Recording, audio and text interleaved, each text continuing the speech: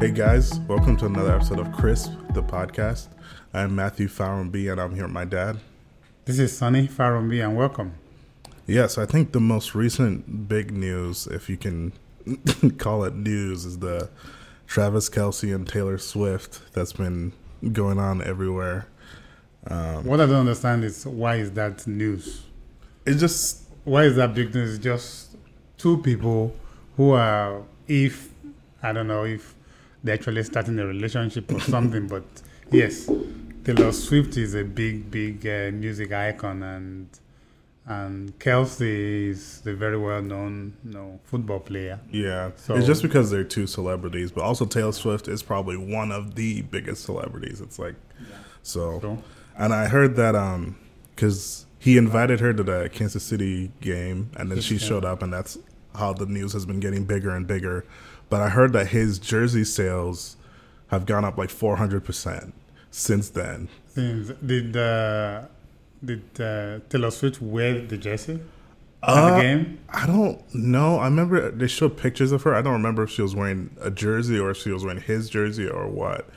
But just the fact that they're like in a relationship now, that he's more known. So like a lot of people. Maybe all these Swifties now. Yeah, she has a pretty big fan base. They're buying Kelce's jersey. Yeah, because I saw after she showed up to his game that there was a report that the sales of his jersey specifically boosted by 400%. So that's just crazy. That goes to tell you that, I don't know, most of the time it's just maybe people knowing about something, how famous somebody is or someone is, drives a lot of things, a lot of either is emotional buying or decisions we make.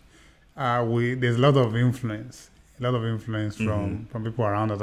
I'm sure if the number you're saying is true, that his jersey sales went up by 400%. If Taylor Swift has not been at that game and has not shown up or anything, that most likely would not have happened. Right, yeah. So, I know there was news of them like together prior to the game, but after the game is when things seem to I think blow up even more. But actually what I was even going to say earlier is that when I said if Taylor Swift have not been at the game, the sales would not have gone up. What I actually meant to say is that many people who bought the jersey, they probably would not have bought anything or would not have thought of buying the jersey or something. But just because she's there, and I know I saw a clip where she was cheering for the Chiefs when maybe they scored a touchdown or something where she was sitting, the suite where she was sitting. Yeah, it's just the association is what is driving a lot of that sales. It's interesting. So yeah, I guess we could hop into the main topic of the day. Yeah, well, I was just thinking about what you think is just reflecting on life in general, and I was sort of wondering, if you talk to an ordinary person, anybody on the street, what do you think is the most basic thing that most people will say they want out of life? What do you think that will be? They want out of life or just want in general? Because I feel like it's the same thing in general. Yeah, because I feel like but out of life, we're here, we're living life in our existence. Yeah. Yeah. Because I mean, when you say one out of life, to me, that's like what they want at the end of their life, so at total. But what they want most presently. I would say probably money is a big thing for a lot of people. Money. What will money bring? Just security and stuff. A lot of they can satisfy a lot of their wants and needs. So all right. So what would that security bring? So I mean, ultimately, it's like happiness, I guess. Exactly. But there's different avenues of interpreting that, I guess. So. I know, and that's what I'm trying to get to. It seems to me that the basic thing that every human being wants, the basic foundational thing, is just to be happy. Like you said, though, that happiness can come in different forms. It could be money. It could be the security that money can bring. Some people, it could be love in their lives. It could be so many different things. But that's the thing. It seems to me that happiness seems to be the basic, the answer to that very, very basic question. So I know we've touched on this, and you mentioned that there will be different things. So if happiness is the basic thing, what then makes people happy? For example, what makes you happy? Money. Money. I mean, to an extent, but there's a lot of things. I mean, for me, just being around family, having just people around you that you can count on, basic things like that. Yeah. And obviously, money is I think it's mainly for a lot of people just the security of things like I mentioned before, not having to worry about bills or certain things that brings. So yeah, exactly. It is.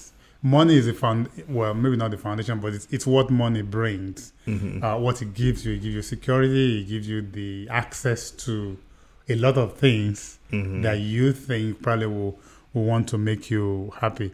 There was a survey done by the Gallup organization that revealed that the number one source of happiness is having a good job and being with people that you enjoy. Gallup does a lot of surveys and research into workplace engagement and things like that, and it discovered that having a good job and being with people that you enjoy. Also, I found out recently that the Mayo Clinic also said that your supervisor, the person that you report to at work, that your supervisor is much more important to your health as a person than your doctor. Oh, okay. Yeah. Well, I mean, that makes sense. Your doctor doesn't do much until something happens, really. Well, now, not if you go for annual physicals. Yeah, but even then, well, yeah, I guess. But it does make sense because that's someone you're spending probably 8 hours a day, 5 days a week with, and they can be the cause of stress and all kinds of things. So most time we spend a lot of time with people that we work with than even our own family members. Because if you work 8 to 5 every day, you are spending most of that time with your coworkers, with your boss, with your manager. And it makes sense that whatever happens at work, relationship with that person, your supervisor, can determine a lot about how happy or unhappy you are in life. And it's funny when you think about it that way, because there's also a research that was done several years ago that says most people are not really happy with their jobs. What's your experience with that? What do you think? I definitely can see that, because I feel like most people just see a job as a way just to make money, pay their bills, just to pay bills. So they're satisfied not being happy as long as they're able to bring in that income. And sometimes the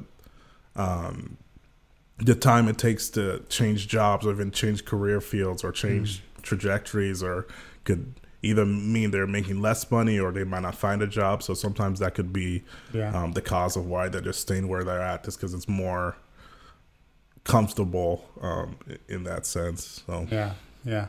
And that is true. A lot of people they're not happy with their jobs, and that's why you find many people these days have a side, what we call a side hustle. Side hustle, yeah. Something that makes them happy, and it looks like the people who are able to turn that side hustle, something they really enjoy doing, something they are really passionate about, if they are able to turn that into a good paying job or something that pays their bills, those are probably much more happier people than the rest of us.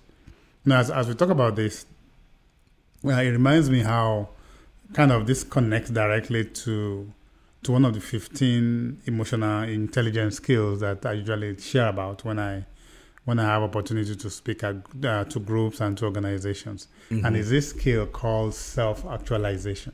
Self-actualization. It sounds like a big, high-sounding word, but self-actualization is actually about it's it has two sides. There are two sides of the same coin. Mm-hmm. One is doing things that you enjoy, and the other one is developing yourself.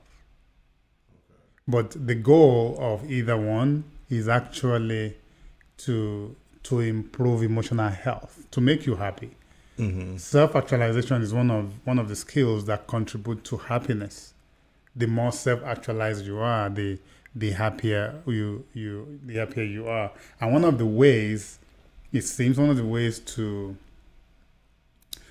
grow in this skill of self-actualization is actually to achieve goals. It's about goal achievement, which is, if you think about it, that's one thing that it doesn't seem that we do very well. Okay, let me ask you this question. Imagine you set a goal to accomplish something and you achieve that goal. What does that do to you? How does it feel? I definitely feel like it elevates your self-confidence because you're able to have set something in place and achieve that. Yeah, that's just the first thing that comes to mind. Yeah, well, it definitely helps self-confidence. But I think at the basic foundational level, it just makes you happy, right? Mm-hmm. You feel good about yourself. You feel good about yourself. Okay, I set the goal and I achieved the goal. No, you are happy. And that's the basics. That's the big. Definitely, yes, it leads to self-confidence. It leads to a lot of things. And that begs the question, if that is true, if setting goals and achieving goals helps us to be a little bit happier, why don't we do more of it? Why don't you think we do it? If, like we said at the beginning, one of the most important things we want out of life is to be happy. I think it's just basically that it takes work. I think day to day you're comfortable in just your regular just life, that you have to be intentional about setting goals to do that, and that takes mental work and mental discipline. So yeah, in the end it's gonna be better for you, but the initial start, I think, is why I think that's so true. That's what is that resistance, because when you set a goal, you are saying, I want to accomplish this thing that I don't have right now.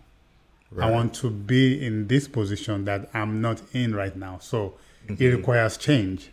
Maybe changes to your schedule, changes to the way you do things. It requires some change to be able to adopt new behaviors, follow through on those new behaviors that will help you accomplish that goal, and then follow through and achieve the goal. And I agree. It's just that resistance to, to want to do that. And even when we set the goals, for people who set the goals, who are able to say, oh, I want to set a goal, maybe they are motivated, they hear a motivational speech or they hear a podcast from somewhere and say, I want to set a goal. Most of them fall by the wayside. Yeah, and I think that's what I was going to bring up, is part of it is like people know that if they don't achieve that goal, that's almost, I'm not going to say set them back, but it's going to make them, in a sense, more like kind of more depressed state than maybe they were initially, just because they're like, oh, I set this goal, I didn't achieve it. And then it's going to take even more maybe effort to set more goals in the future. You think people actually think that if I set a goal, I don't achieve it, I'll be sadder than I was before? I don't know about sadder. I don't know how to like express it, but it's like one of those things, like you almost feel bad when you don't achieve a goal that you set. So it's definitely, I think that comes into a factor. I think some people just don't care. They just don't care. Once again, they may be motivated because they hear something or they see someone. They have that immediate motivation to set a goal and they start working on it. Okay, why is it that at the beginning of a new year, for example, people said New Year resolutions? And what's the most common New Year resolution people say? Probably lose weight. To lose weight, okay. Eat healthy. They said they want to lose weight, and a lot of research actually has been done, and they're saying by the second or third week of January, most people, I forgot the percentage, they have forgotten about the goal. If it's losing weight, either going to the gym or eating healthier or something like that. Most people forget about it. Why is that the case? I feel like there's probably a couple of reasons, but one, it's that maybe set a goal that's so generic that they don't have actual steps to achieve it. Yeah. And it's just like, oh, I want to lose weight. Well, that's what is like. What are you going to do to achieve that? You have to have actual steps, or they set this like unrealistic goals. I think that's like, oh, I want to make $1 million by the end of the week or something like that. And not to say that that's very realistic for some people, but for other people it might not be. But if you have actual steps to get there, I think that's the key, and then being disciplined to achieve that. Yeah, and I agree with you. For many, it's because they don't have the actual process in place, the steps that will get them there. For others, it goes back to what you said earlier about just that resistance to change. Because if I say I want to lose weight and my goal is to maybe go to the gym 3 times a week or something, that's a change, because that means I had not been going to the gym before. Right.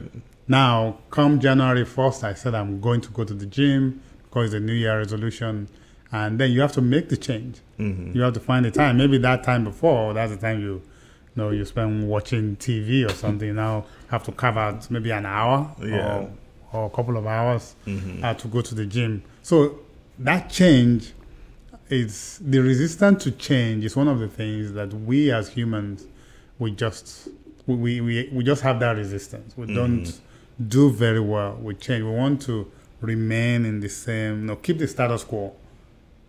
Yet we know there's a need. We know we need that goal. We need to accomplish that goal.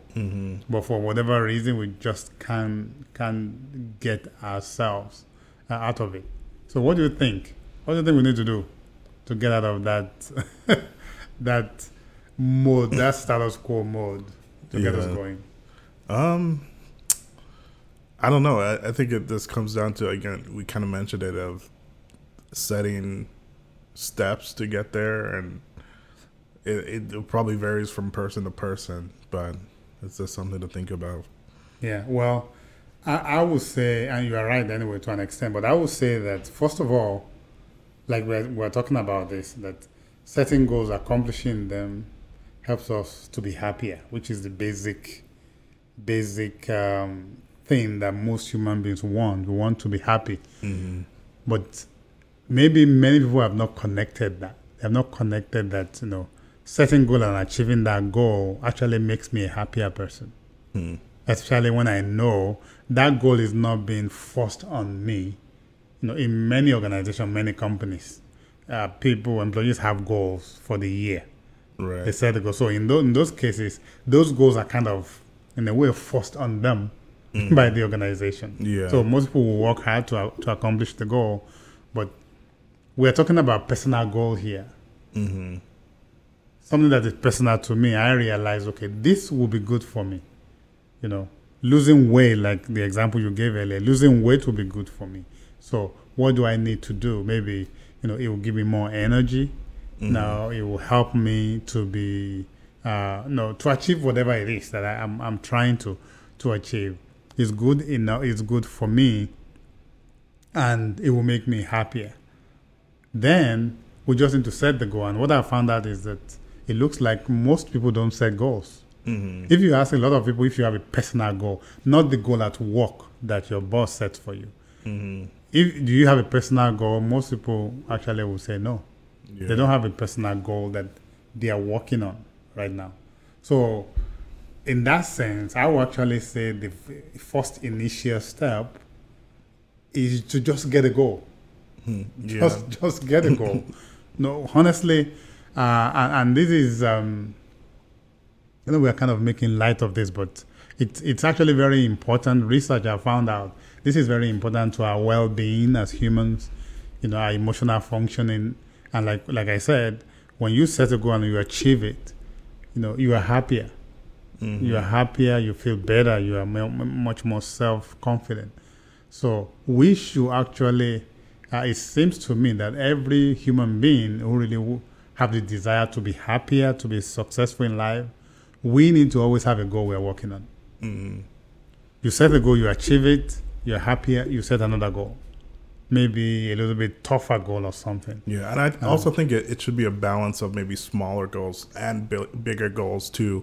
Because sometimes if you try to jump from this like nothing to just all in initially. Yeah, the steps to take. A lot of us are not disciplined enough to do that. So. In fact, that is usually a recipe for not continuing with that, whatever it is. And I think that kind of goes back to the New Year's resolution thing we're talking about, because a lot of people go from at the beginning of the year, like, oh, I'm going to work out, from going from not working out at all to working out 7 days a week. And like, that's just unrealistic. You have to kind of ramp yourself. You have to almost make it easier for yourself at first. Yes, you to have gain that routine, and then from there you can. Because as you're saying that, I remember, and I believe, I hope I'm quoting this correctly, a book by James Clear, I think, a very popular book, Atomic Habits, was talking about developing good habits.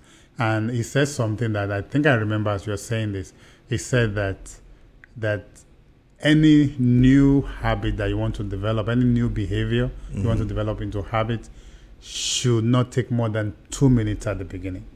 So if you really want to develop a new habit, so as you adopt that new behavior at the very beginning, it shouldn't take you more than 2 minutes at the beginning. At least at the beginning. So you can grow it. You can continue to grow it. It's just that consistency you need initially. Exactly. Yeah. But at the beginning, just 2 minutes, and then you grow it from there. But I think just getting a goal, and like you said, putting the steps and ramping up gradually, goes a very, very long way. Now, let's say we have a goal, and we want to work on that goal. Do you know? Also, if I ask people who say they have a goal and they say, "Yeah, I have a goal," if you ask, do you have your goal written down somewhere?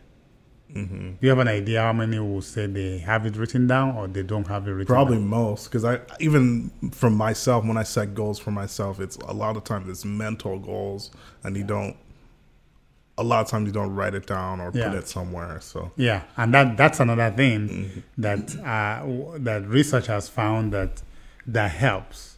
That most of us, we keep our goal. We say, "Oh no, I have it here. I know what I need to do," but that they need to be written down. Our goals need to be written down. They need to be written down and put in a place where you can always see it. It looks like for many people, out of sight is out of mind. Right. If you are not seeing it, you are not doing it. So it seems that it's beneficial when you have your goal written down and you put it somewhere. Put it somewhere where you can always see it every time, almost on a daily basis, as a reminder. I had one of my EQ classes a few years ago. We were talking about this skill, and I remember somebody in the class said this. She said, "Oh, I had this friend who will write her goal. She will write her goal on her bathroom mirror with a lipstick. Oh. She will use her lipstick to write her goal on her bathroom mirror, and that's because she knows she's going to look into that mirror every day. So she's going to see the goal. The goal is going to be in front of her." And she says she keeps the goal there every time until that goal is accomplished. Then she will clean it up and write a new goal there.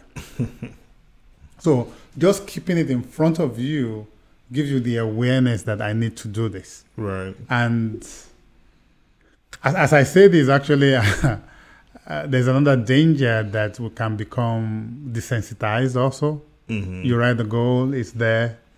After a while, you just see it from your peripheral vision that, okay, it's there. You don't even read it anymore. You're not paying attention to it. Right. No, we don't want to get there. The goal of writing it where you can see it all the time is to say, this needs to happen. One thing that I know some people also do is to, especially with the electronic life that we live these days, to set reminders either on their phone or put it on their calendar.